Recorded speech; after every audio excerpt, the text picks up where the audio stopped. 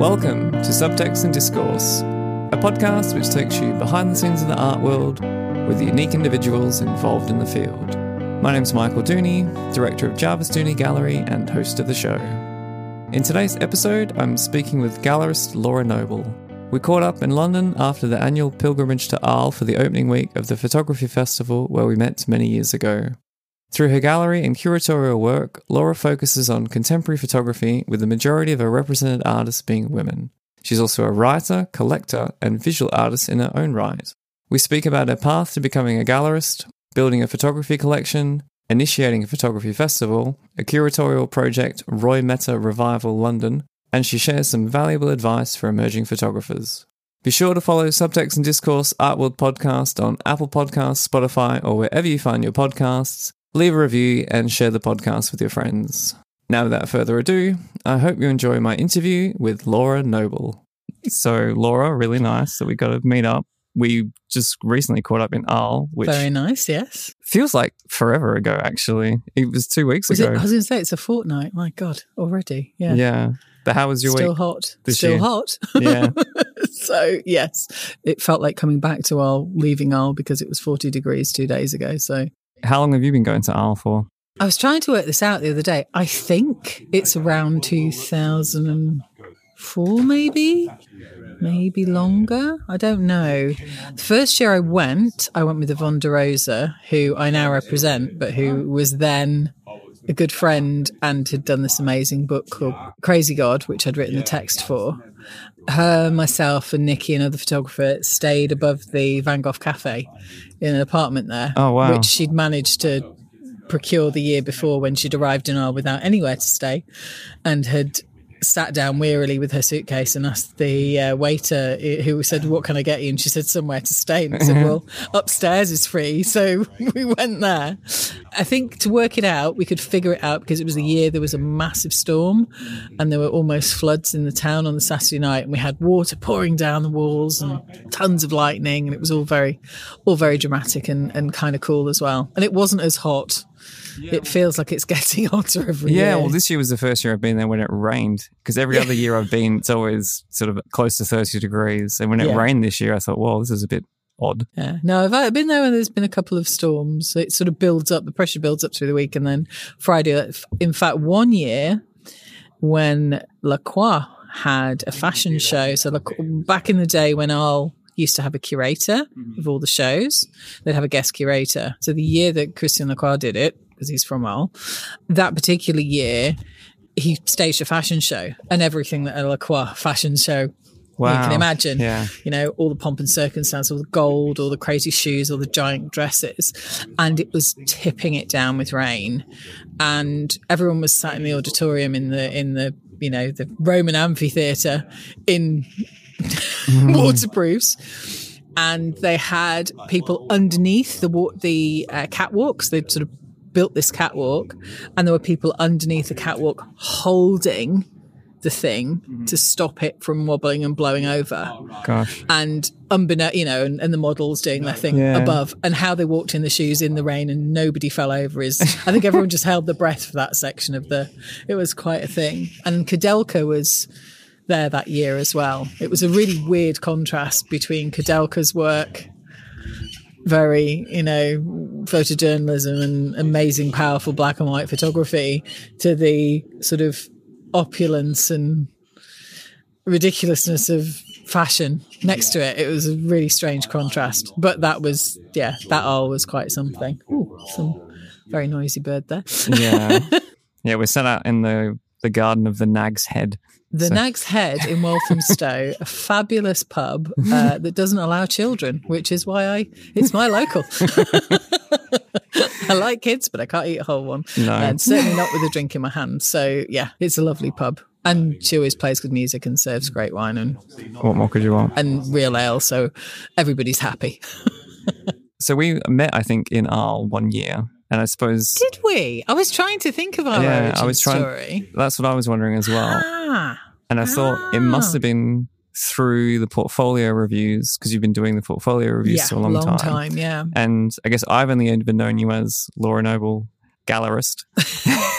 But you kind of gave us maybe a hint to how you started out, because when you went to Arles initially, you were there and you'd written about photography. So really, what was your origin story? For me, going to Arles was sort of on suggestion of Yvonne. You must come to this festival, and I think it must have been when I was starting to write the book on collecting, because I'd started my collection at that point. Oh, you were collecting photography? Oh, yeah. I've been collecting photography since about 2000. Yeah. God, 22 years. Wow. Let's not think about that. So it was a really good place to network, meet people, see things first, because that's obviously their remit. So it's the oldest festival. But yeah, I was doing a lot of writing. It sort of happened, all the writing happened organically, really. I studied fine art, predominantly painting, printmaking, sculpture, drawing, all the usual.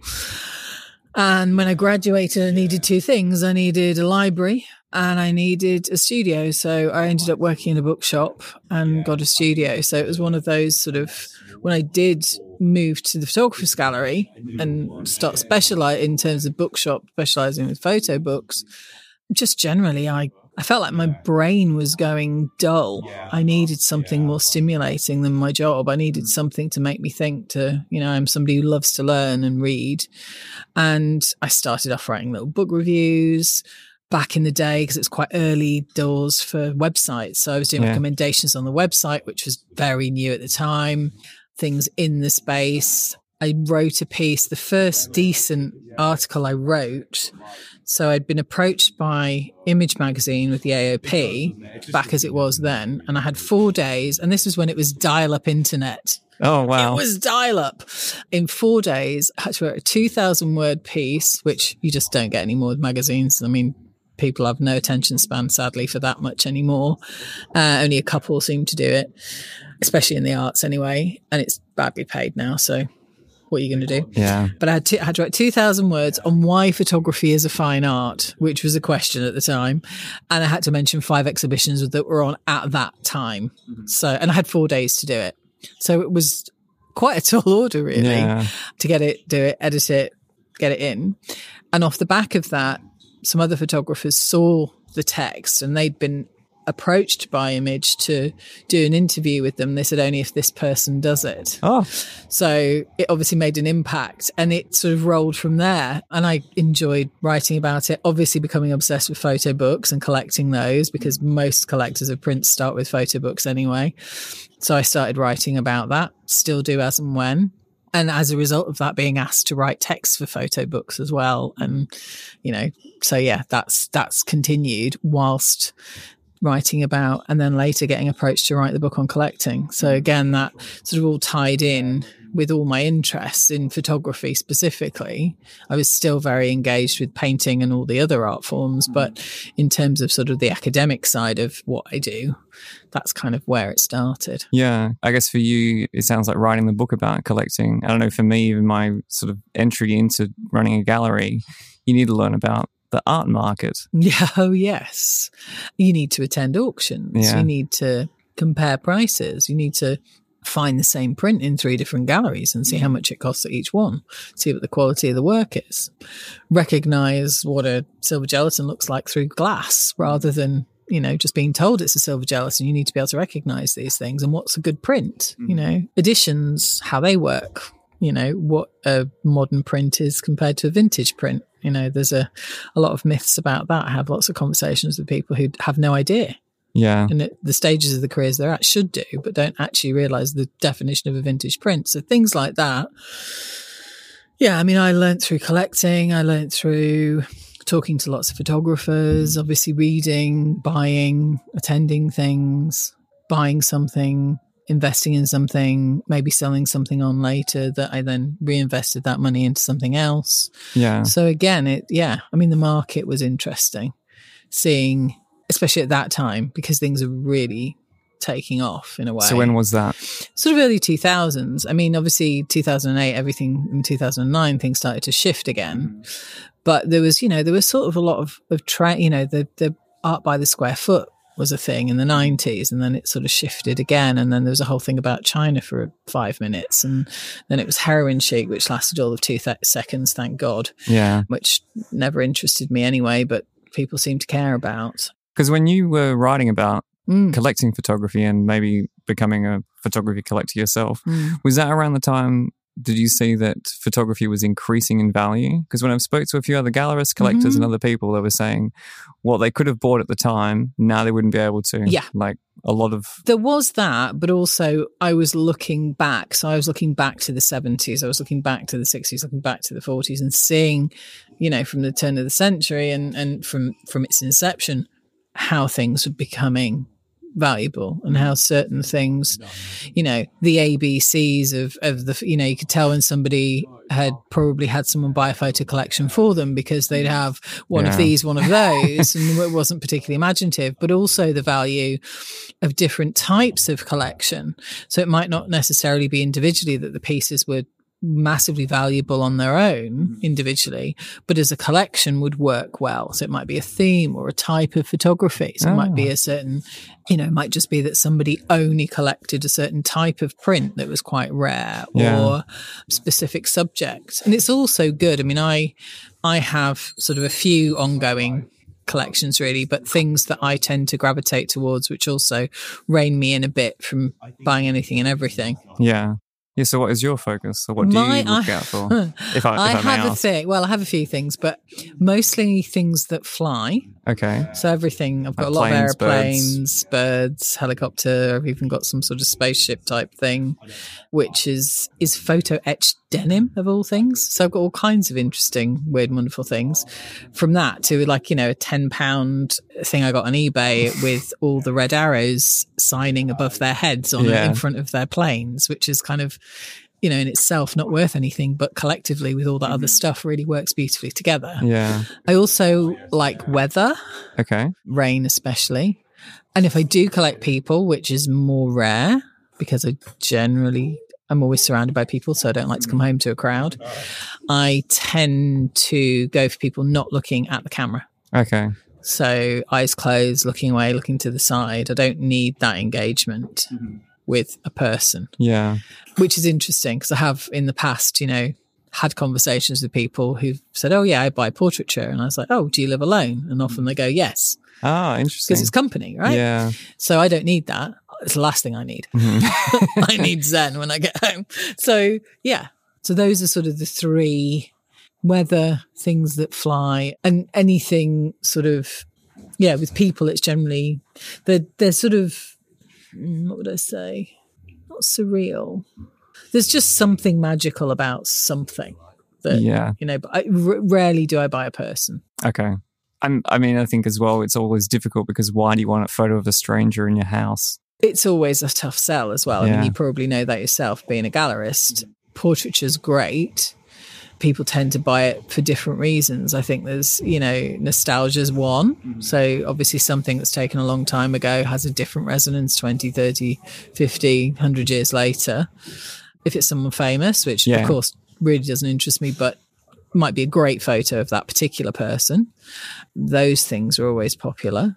But, you know, it's usually somebody famous who's used to being photographed, so it's not that difficult to take a good picture of them. Yeah. So I don't know how much excitement I can garner from that. When people know that you like a certain thing, like things that fly or weather, they sort of you get inundated with it. Yes. Anyone who's taken a picture of anything that flies, yes. But sometimes it is just something very obscure and just magical that you kind of go, oh, hello. Yeah. That's a bit amazing. But for me, it's useful because it narrows down my focus a bit. And I do like still life as well. I mean, I love objects and things. But again, it's usually something that's quite zen to look at for me. Yeah. Something quite calming, but not chocolate boxy. I'm not into sunsets and waterfalls. The slow waterfall brigade, don't knock on my door, please. Not my thing. Long exposures, not my thing. Yeah, that's camera club, not for me. Yeah. And as beautiful as it is, and, you know, but the authorship's very, I think that's the thing. It's seeing the authorship of the work as well. The individuality of that particular artist. That's exciting. You know, you should be able to tell who took it, not because all their pictures are the same, but because which is difficult with photography. It's really hard. Yeah. And that's why the slow waterfall brigade is difficult, because it literally could be taken by the same person. Yeah. You wouldn't know. So, yeah, that's kind of my criteria, I guess. But, yeah, it's got to move you. And you have to want to keep looking at it over and over and over again. And I do rotate things. So I don't keep the same things up all the time. Yeah. Because you stop looking at them. Or you become a bit complacent. You used to see you see it so often that you don't see it anymore. And your taste changes as well. I mean, you don't drink the same wine you first drank when you started drinking wine. Well, maybe you do, but I think for most people, if you become your palate changes. But you also, I think you're getting attacked by wasps here. Yep. I think your tastes evolve as well. It does. Yeah. And I think you're looking for more sometimes. You're looking for refinement. I think also because there's so much of it, you have to pull out certain things really do stand out. And you think, okay, yeah, this is a cut above. And perhaps I have been, you have to really, I think you're probably the same because you look at so much of it. Yeah. You do clock it something great very quickly because it's obvious. Yeah, I agree. But it's very hard to describe what that thing is. So don't ask me, please. Because that's what everybody wants to know. Well, what is it about this? It can be a whole number of things. It is. And I think a lot maybe comes down to not necessarily your visual literacy, but just how much you've seen. And I think with music as well, it's the same. When you've heard so much, or with movies, when you've seen so many of them, there is a certain quality maybe that is difficult to put into words. But yeah. Well, it's like music. I mean, you can hear the same piece of music, the same piece of opera, sung by 3 different sopranos, and one of them will just stand out because it's better. Yeah. Simple as that. So through your collecting then, it sounds like maybe that led you towards starting a gallery. Yeah, it did. I mean, I was doing everything. I was sort of doing consultations in my lunch break, giving people advice, literally doing portfolio reviews in my lunch break, being approached all the time. I thought, well, why am I doing this all the time? And, this is crazy. This is more than a passing interest. And I was going to Paris Photo and fairs and auctions and what have you.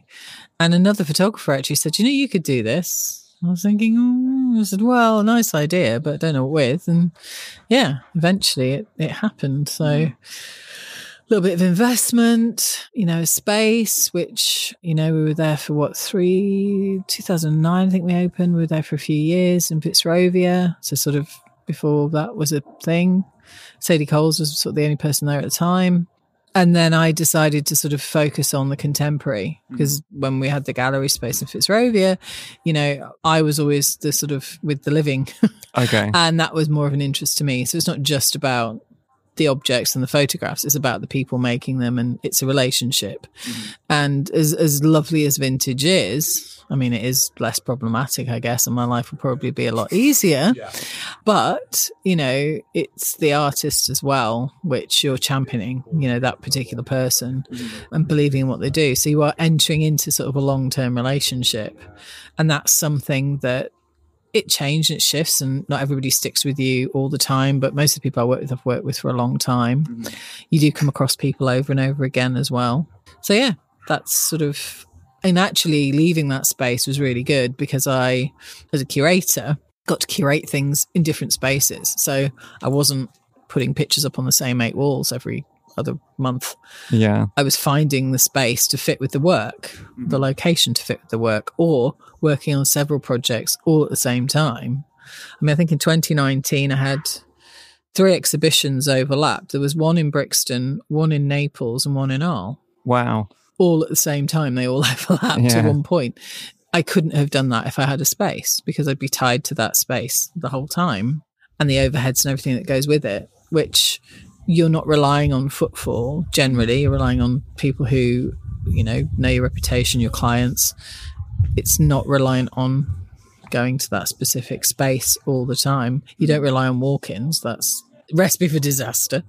And for me, it was good because I could also curate independently as well and do other projects that if I was just tied to a space 5 days a week, I wouldn't be able to do. So I can focus energies on specific things, whether it's doing a festival or curating, for an art fair. So like the Photo 50 a couple of years ago, that was really great.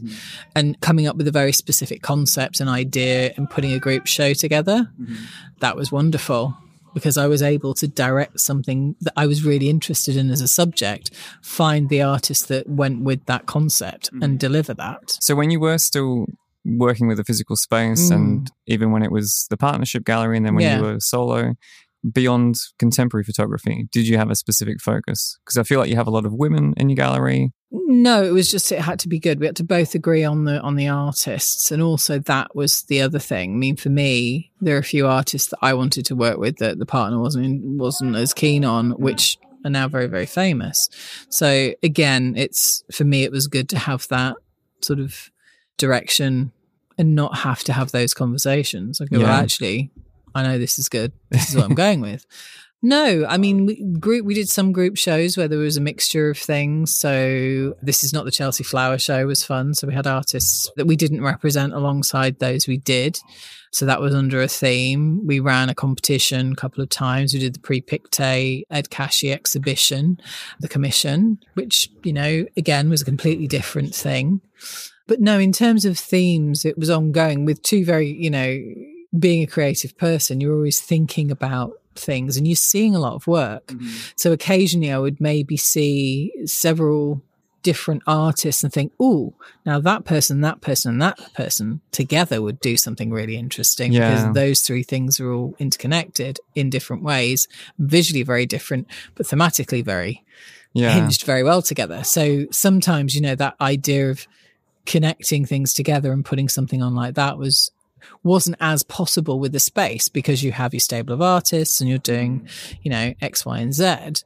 Yeah. So it was good to free that up and not do as many shows, but really focus on artists individually and their journeys as well. So it might be helping them with or timing something to time with something that was happening politically, or doing a crowdfunder for a book as well, and having that as part of the exhibition. So that also generated the next stage of that artist's career. Because do you feel then you're more like an agent than a gallery? There is a bit of that in a way, but no, because an agent's more likely to be looking at the commercial side of things and getting an artist's work commercially, whereas I'm looking at placing my artists in museums and collections rather than... Not the sense in, an agent in the commercial sense, I know what you mean. Kind of you're still representing them. You are, in a way. I mean, you kind of are you might be the face of what somebody's first connection with that artist. And also their endorsement as well. So you think, oh, well, that person's a safe pair of hands and they're working with them. So your own reputation's really important. It's like, oh, well, they're good people. They won't be working with them unless they're interesting or unless they think they're important or that they're going places. So there's a little bit of that as well, which is nice when somebody knows what you do or is come to you because of something and gone, actually, I saw this that you did and I was really curious, so I looked at your other artists and I want to buy one of these, or we'd like to include this person in a show. So that's really lovely. And also for me, it's about variety, because I would, if it was so formulaic and tightly bound, I would get bored.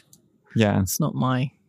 No, it is a lot more dynamic, and I think even when I look at your website, I see, and I guess that's why I was wondering at the start, like how you got to this point, because it is. I don't know. No, but it is more than just.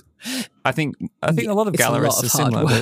It's a lot of hours. Like you must be doing a lot because it's doing workshops as well. Yeah, and then you're on the panel for a lot of competitions. Yeah. You also have a festival, Fix Festival? Yeah, Fix Photo Festival, which I had to learn online skills that I didn't have before during the pandemic, because I had to do it online. Yeah. I mean, Fix was basically, for me, was a solution to the beginning of Photo London. I'm thinking, well, participating in this is way out of my price range at the time, and thinking, well, what do I want to do? I want to be part of this particular event somehow. And I thought, well, maybe if I find a space and do something else to draw in the photography community from another angle. That sort of came about in a really strange way. I was invited to another exhibition at Barge House because one of an artist friend who I went to university with had some work in it. Went along and I was like, why do I not know about this space? This is huge. It's great. it's rough and ready, but it's in the spirit of things like Arl and what have you. So I started to find out about what I could do. And I mean, my God, it was a lot of work that first year. I mean, it nearly killed me, but it was a really good way of bringing in the wider photography community by having interactive stuff, doing workshops, having the exhibitions, walking a lot up and down a lot of stairs, panel talks, all kinds of things. And because of the time of year, being able to, because there was only about 40 lights in the whole building, being in the summer, so having enough daylight for it to be viable. I had a bar on the ground floor, but, we had books for sale as well. So there were lots of things that people could do and be there, and so much to see. Yeah, it was sort of an instant hit. I mean, I think opening night, we had about 3,000 people through the door. Oh, my goodness, wow. I mean, we had to turn people away at the door. We had 2 guys on the door, and at one point we were at capacity, and we had to say, you're going to have to wait to go in. So there was a thirst for it. There was a real appetite for it. Yeah, so again, that was really good. And it was a really good way of being part of what was going on in London at the time, this sort of re-emergence of Photo London, which had sort of gone from being in a space which wasn't very practical near Bank, and then it was suddenly back. And, it was really good. And it was a really great way of giving emerging artists opportunities as well as established ones.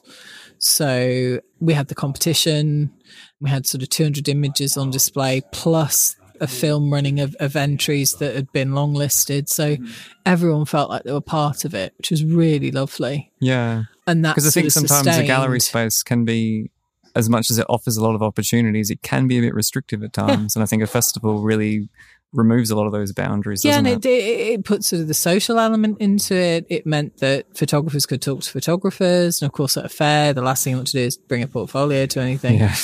The worst thing you can possibly do is go up to somebody in a photography fair and go, can I show you my work? No. No. Yeah, it was really good. And it was instantly, you could feel the energy and people wanting to be part of it and thinking, okay, next year I'm going to be in this. It was lovely, but it is a lot of work and it does need funding. I mean, it's not something you can do. And also the price of staging anything in London just goes up and up. Even with the pandemic and half of the city empty, it seems at the moment. Yeah, rent is still a lot. They're still sort of trying to make the shortfall by charging astronomical rents for short time, short periods. So, but it was a great different thing to do. You mentioned Photo 50 before. Yes. And the big curation that you did there. So Photo 50 is part of the London Art Fair? It's part of the London Art Fair. So it's sort of the start of the art calendar, really. So the first major fair of the year. It's in January. The Business Design Centre in Islington. And on the top floor, they have this Photo 50 show. And I mean, I wanted something that didn't do the obvious. So they invited you to curate? Yeah. So myself and quite a few other curators actually pitched. I actually went to the Photo 50 the year before, was chatting with the director of the fair and said, I'd love to curate this one year. And she said, well, send me a proposal. I was like, okay, yeah, you're on. Yeah. And so it was lovely because it's something that I'd like to do again in sort of occupy the void. I'd like to do part 2 and part 3 and part 4, because actually what the whole thing was about was very interesting. And for that particular edition, I set parameters with which I stuck to in terms of who, but also what it was about. So it was about Gaston Bachelard's Poetics of Space. So the whole exhibition was about those concepts in that book. However, I only exhibited women over 50. Yeah, which an interesting people were choice. Crying out for, actually. I mean, the response was huge. And the reason being is that once you're over 30 in the art world, you can't emerge, really. I think probably as a woman, it's more difficult. As a woman, definitely, it's obviously you get lots of women who raise their kids and they get back into the, into the art market, or they've consistently been making but haven't had opportunities, because lots of usually middle-aged white guys have had all the shows and all the big retrospectives and all the attention. And also that people expect a certain type of work from women, which I found even when I was at university, I used to rail against and say, look, I'm not making pictures about my periods. I'm not interested in that. Despite the head of painting trying to make me do that. And I was like, my work has its own power and it doesn't have to be about this. Yeah. So I made sure there weren't flowers in it, for example. The first thing that you saw at the opening of the show was Sandra's images of architecture. So Sandra Jordan, so the last thing people expect is architectural photography is not what men do. So it was wonderful. And it's sort of the whole concept of the show you experience physically as well as psychologically. So you started externally, you started outside, and then you went into the home and beyond and into the psyche, and then literally right through until you're into sort of more ethereal concepts of space. And the palette of the exhibition went from colour to black and white. So the last room was all black and white imagery. So you had this very quiet space with somewhere to sit. And so actually the way you felt the space, because it's all about phenomenological experience of space. So actually the whole exhibition was an experience rather than just pictures on a wall. And the way it was hung, so I sort of had these angled walls. So you had to literally snake and weave your way back and forth through. I didn't want something that looked like a toilet block where you just went into one booth after the other, which is often how that space had been used because it was a long, narrow space. I didn't want that to happen. So I found a different way of, and the colours of the walls changed as well. So they went from a darker blue to white. And again, that was sort of intentional. And we did publication, so did like a big newspaper, which was great. And yeah, I mean, the press was amazing. The response was amazing. And it's sort of, people keep coming back to me because of that. So that's really nice. It was lovely. Yeah. And I think I could do that show 10 times over and do something different each time. Yeah. And it'd be really exciting. So yeah, as a concept, it was great. And I really enjoyed it. Whether or not it was just with women but I probably would. Also using the word occupy was very much intentional because there is this gap. There is this sort of, you ignore, once you hit a certain age as a woman, you're no longer relevant and it's not on. No, it's not true. At all. So it was nice to sort of, stick a fist up at the patriarchy and go, hello, look at these apples. And they loved it. Because do you think in the time that you've been involved in writing about photography, collecting photography, looking at it, has there been a lot of change?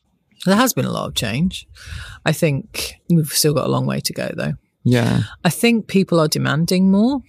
They're expecting more. I think it's sort of down to the money as well, though, because big institutions have collections they need to justify. They have investments that they've made, returns that, But on the other side of that, I think institutions are trying to make changes in what they show. I mean, the Tate's 50-50 now, male-female, which is great. I think we've still got a ways to go, though. Do you wonder if it's also a generational thing? There's a lot of that. I mean, also the people who are buying photography generally or have bought photography are usually white and male. So again, you have too much of the male gaze. There's not enough of 50% of the planet represented. And, there's a lot of empire still visible, which is obviously also problematic.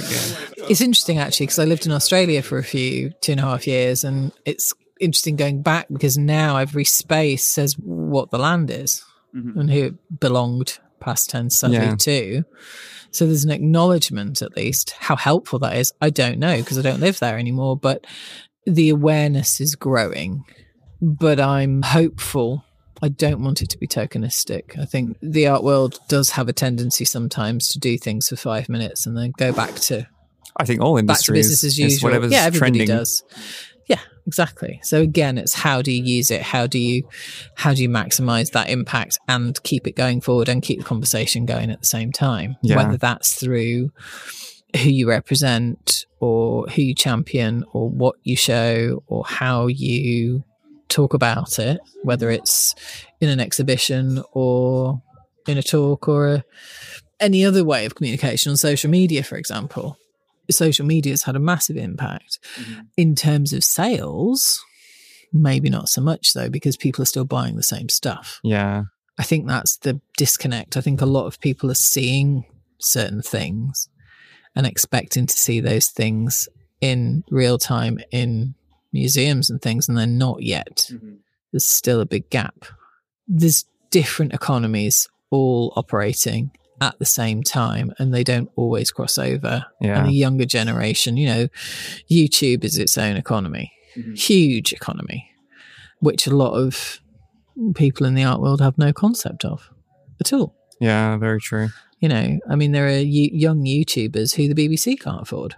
I mean, that in itself, anybody over 40 or 50 would go, huh? What? Yeah.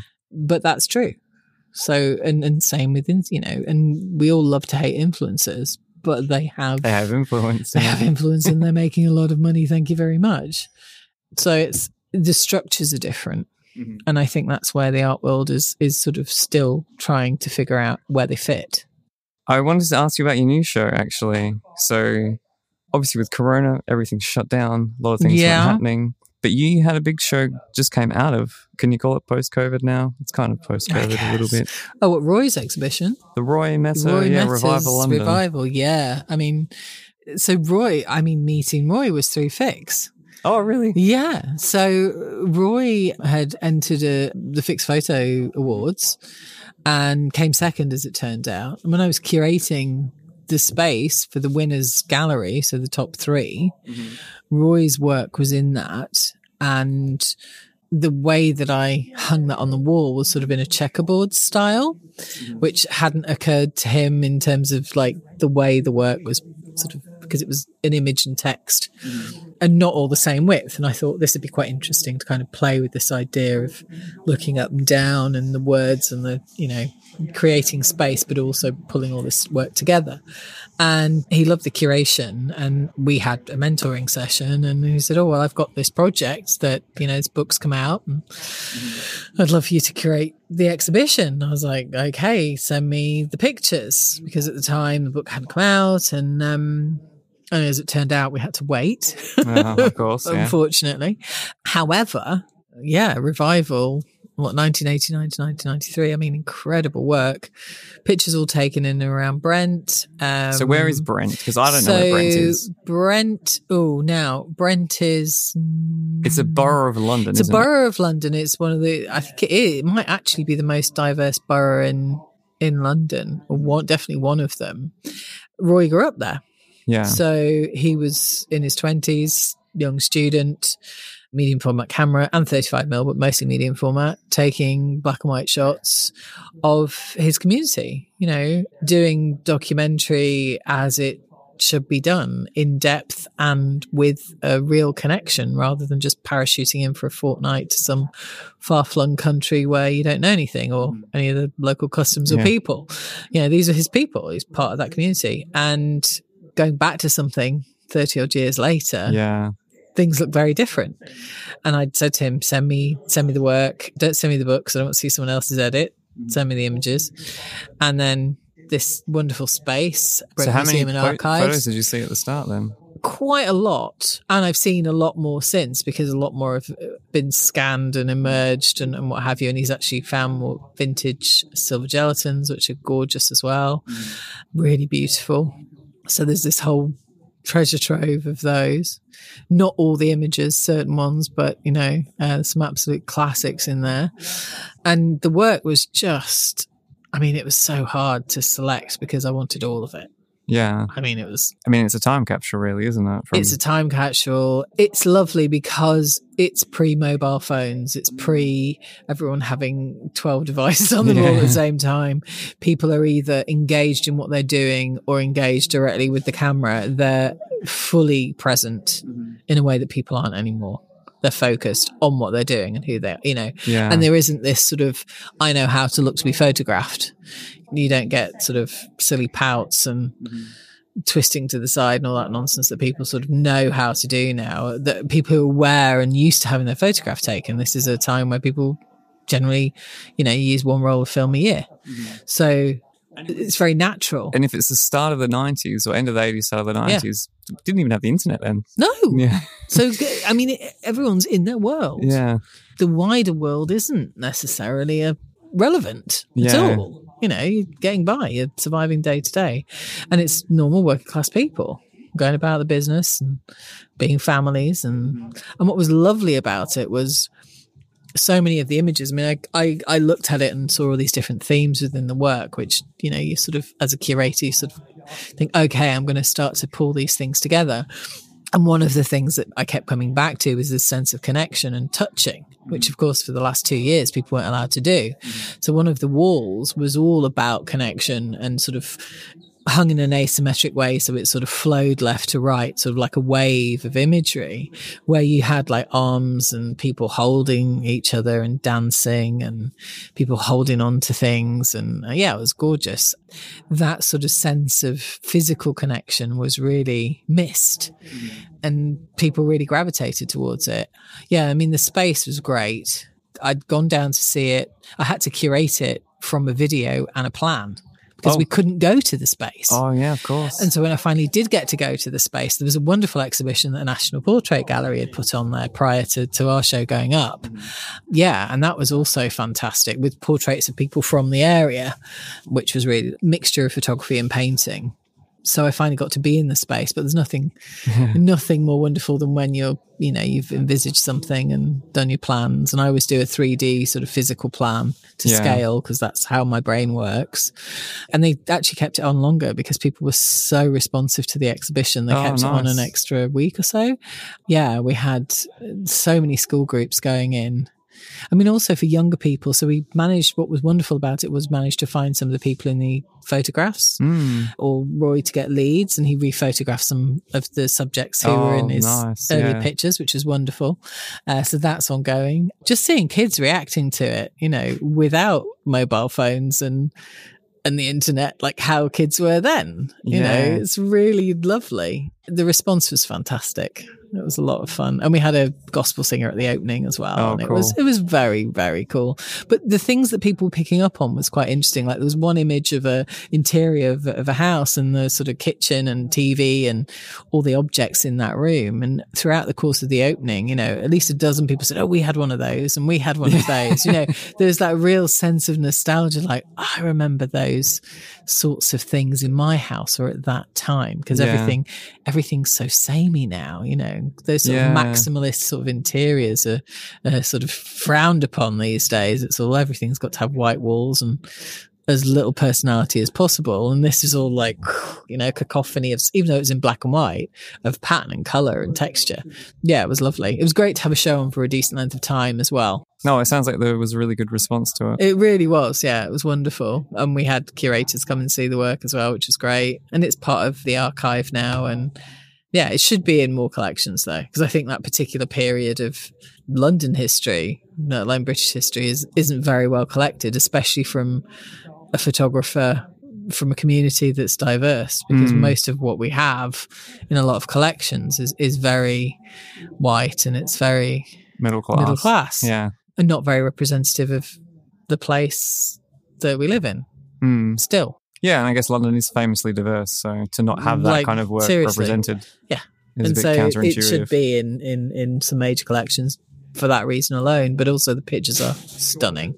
Yeah. You know, making a decision on which pictures is really a tough one. I can imagine. Because I think as well, when you shot film, particularly back then, you know, you really thought about it before you took a photo. Yeah, they had to count. And if you were taking photos, it was because you knew how to do it. So yeah, I mean, there wasn't this sort of, you know, I just hold the shutter down, finger on the shutter and yeah, exactly. Yeah, sort of scattergun it across the place. Yeah, I mean, it's contact sheets. Like explaining a contact sheet to a kid's hilarious, let alone cassette tape or a CD. What? I mean, that floppy disk, seriously? And also shooting from the hip as well. One thing that was lovely about Roy's work is the images are taken from a lower vantage point. Oh, okay. So you do get an intimate sort of feeling, especially like when he's in churches, he's often crouched down and he's taking pictures. But also because he's shooting from the hip and looking down at his camera, the person being photographed is less self-conscious because they don't feel, their whole body language changes the minute you put something up to your eye. Yeah. people change. But the fact he was looking down, there was less of that. So you do get more of it feels more real as a result, because people are more relaxed and they're used to him. He said it was there, I was in and out and people just got used to me being around and taking pictures, which now we sort of take for granted. But then, having a medium format camera wouldn't have been very usual. Yeah, you would have stood out for a bit, at least initially. Yeah, but then it was like, oh, okay, yeah, it's Roy. And he was very mindful about what he did and didn't sort of put out there, in terms of how private a moment was as well.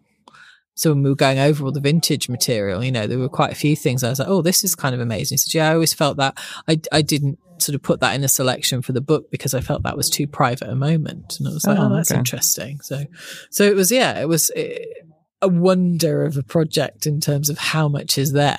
There's a lot of imagery, but it also tells so many stories. So you said the response was really good. Have you had then contact from curators and other people that have we said have. We discovered it through this exhibition? I mean, it's been shown in Germany. It's on an exhibition at the moment in a museum in Germany. Roy's working on some other portraiture at the moment, and I think that will continue. I mean, the book had a huge response. It's garnered lots and lots of press. The exhibition has been really well received, and I think that, again, that's my job as well, to kind of continue pushing that and letting people know about that, because it's an important body of work. It's an important record of a specific time in the UK from a specific vantage point that perhaps we are overlooking a little. And I think it's really important that it shows. And it shows lots of different communities together, and it shows real life. And I think we do get a bit sidetracked with the fantastical sometimes. Well, even just how Instagram is only showing how great everything is all the time. Yeah, exactly. Yeah. And actually, the everyday can be wondrous, but I think sometimes, it's kind of essential to let something breathe for a while and go back to it. But yeah, anyone wants to buy some, let me know. I'm here. Well, I thought a good way to finish, perhaps, because of your wealth of knowledge and experience in photography, is maybe for other photographers that haven't yet got their work out there, or they're wondering, well, how do I get discovered? How does someone see my work? And I've had some exhibitions, or I've produced all these projects, but it's just not happening for me. And I mean, we both do portfolio reviews. Yeah, we do. They're always always really useful because it's just getting your work in front of somebody does help. I think also it's about having the patience to think that. I think one of the myths with social media is people think, well, they've got 100,000 followers, therefore they've got this huge exposure and they're dead successful. Well, actually, they're probably not as successful as you think. They're probably not earning as much money as you think. It's probably not necessarily equating revenue. And in terms of making work, most people work for at least a decade before they're discovered, at least. And I think the expectation of the quick fix and it being, all right. Also, curators and museums want to see that you're going to last. You're going to be around in 10 years' time. Yeah. You can't expect something to happen overnight. It's always good to be part of like a collective and do some work, self-directed stuff and putting things together. Participate. If you're interested in a gallery or certain types of work or whatever, go and support people. If someone's got a crowdfunder, support it. If someone's got a talk, turn up. I get people all the time who approach me and have never been to one of my exhibitions. Well, You're obviously not that into me because you've not bothered to come and see a show. Oh, no, but if it's your work, And there's this sort of very selfish approach, which isn't helpful in the long term because it doesn't take long for people to figure that out. And it's good to champion others because, if you go to New York and you go to a neighborhood where there's like 10 galleries, they'll all have an opening on the same night because they know it's good business. Yeah. Because they can't possibly only sell, their clients will not only buy from them. They might only buy with them and ask them to buy something from another gallery. But the galleries know it's good business. Whereas if you're often closed off and sort of just promoting yourself and just thinking about yourself all the time, actually you can miss opportunities. And when you meet somebody, engage them in conversation about something other than yourself and other than photography. Find out who they are, what they're about. Are you compatible? It's a relationship. If you don't connect with somebody, you're not going to want to work with them. Yeah, I 100% agree. You know? And people are busy. I have 30 people to keep track of all the time. I'm one human being. So if you want to book some time with me. Fine. That's worked into my business plan because it's the only way sometimes. I will always look at something, but I can't send you feedback. I haven't got time. It takes me longer to delete the emails that I don't want, let alone reply to the ones I need to. And then on top of that, send people feedback.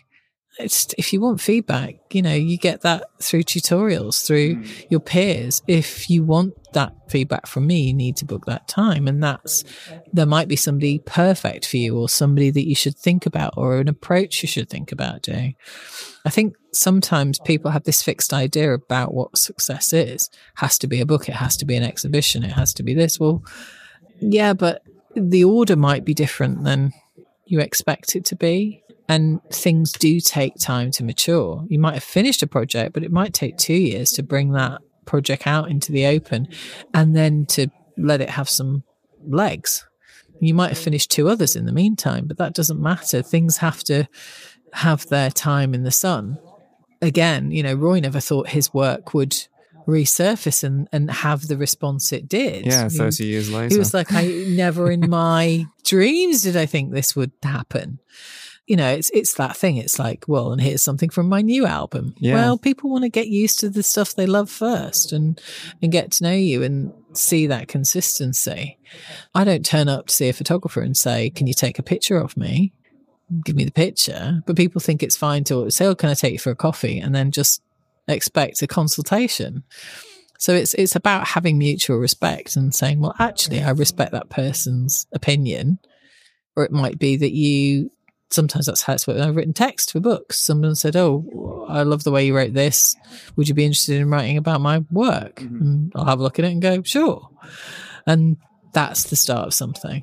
Some of the people I've mentored over time, I now represent. Yeah, okay. So it's all relative, but there isn't an ABC for everybody. Everybody's their work's coming from different angles, their experience, you have to be able to talk about your work. You have to be able to be ready for someone to compare your work to somebody else's, because that might be a curator's way into the work. And if someone goes, no, it's nothing like so-and-so's, you're kind of stopping the conversation dead. It's like, oh yeah, I can see where you're coming from. Actually, what I do is I do this as well. Ah, okay. Bring someone into the conversation. Don't just be defensive. Listen. You can learn something from everybody.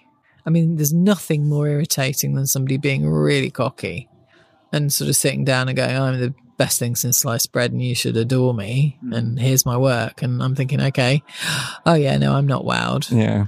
And then I've got to think of a nice way of saying, well, have you thought about this? And you have to be able to take constructive criticism. I think it's the blinkered approach and also thinking laterally. I think that's the big thing that keeps coming up a lot recently. Don't just think about the photo world. What's your work about? Who is it for? Does it connect to another industry? Is it about another subject that's nothing to do with photography? If so, where's that audience? How do you get it to them? Who's going to be interested in this? Why should it exist? Why should anyone look at it? You should be able to answer those things straight off, but thinking beyond this formula that everyone's got in their head, that you do this show and then you get this gallery and then you get a solo show and then suddenly you've got an exhibition at the Tate. Yeah. It doesn't work like that. And it's a big, big industry with so many layers.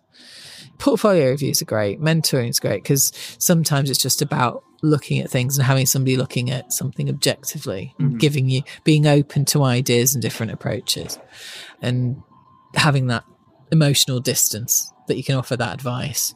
That's really good because often it's harder. It's easier to give someone else advice than to take your own. Yeah, absolutely. And that's good to have that. And just be positive. Turn up. I think that's the main thing. Be part of the community. Support others and turn up. Or if you say you're going to turn up, actually turn up. Like I never promise if I'm not sure. I say, look, I'm not going to promise you because I'm not sure. If I am going to come, I'll be there. And I'll say I'll be there and I'll be there. But if I'm not sure, I'll tell you I'm not sure. And that's important. And also think how you're communicating. Don't assume that person is glued to their email 24 hours a day. Yeah, or that they've seen your work, or that they know anything about it. Yeah. Engage. Like something they post. Have a conversation. That engagement's really interesting because you learn something about that person. Most of the time, the people who I know very well in photography, we talk about photography, but we talk about a lot of other stuff. And that's just as interesting. Like, be open to see what that person's about. They're not just this one-dimensional thing. They're not just a gating. People think that curators are gatekeepers.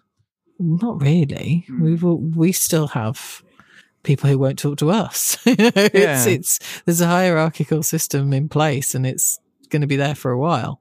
I think so, and not even just a hierarchical thing and saying, "Oh, you're keeping people out." It's like, can I join your friend group?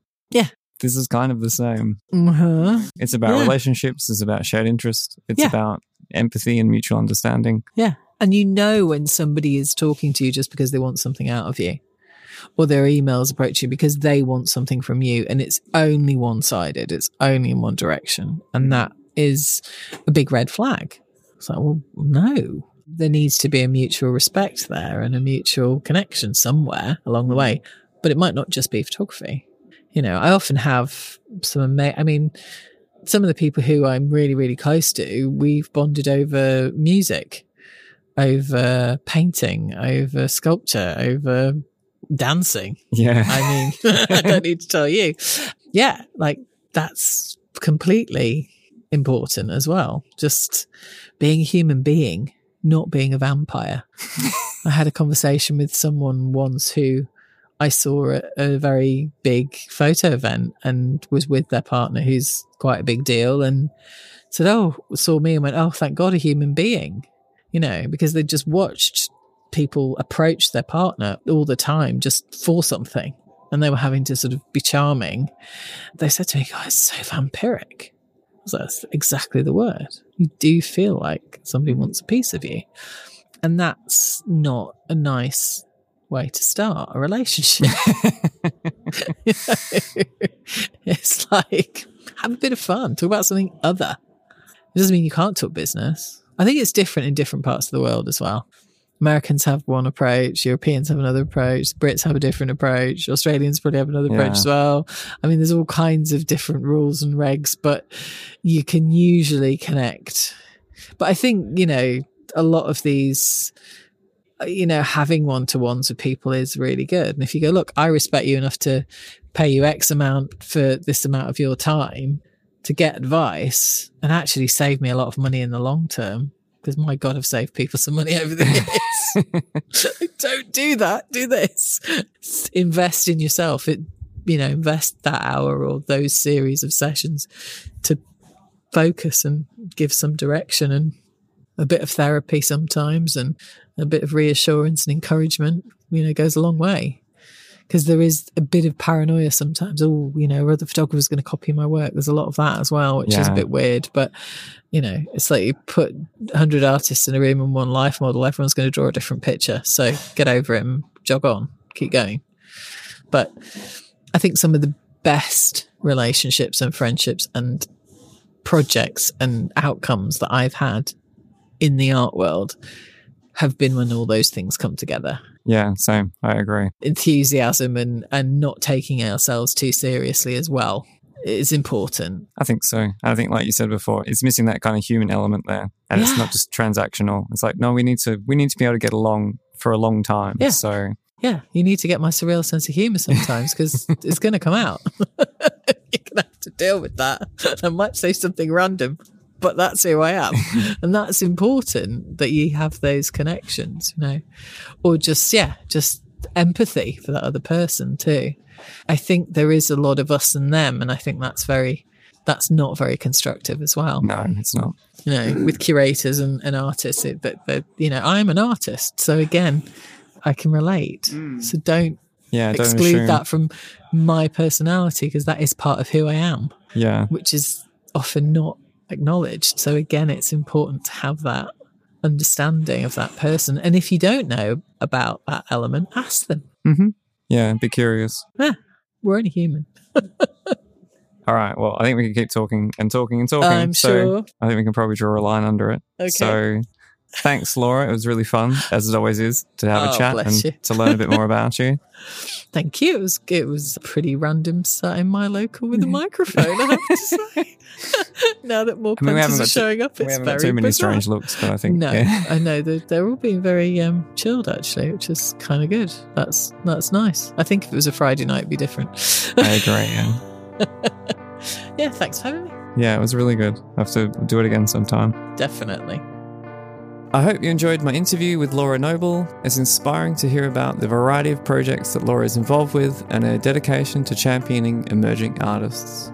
In the show notes, you can find links to Laura's social media, website, and some of the subjects we spoke about. Laura has an exhibition of her paintings in September, so follow her Instagram to keep up to date. And if you'd like to know more about this or previous episodes of the podcast, please don't hesitate to get in touch. Subtext and Discourse Art World Podcast is streaming on Apple Podcasts, Spotify, and every major podcast platform. If you enjoyed this episode and know someone else would appreciate it too, why not send them a link to the show? That's all for now. Thanks again for tuning in.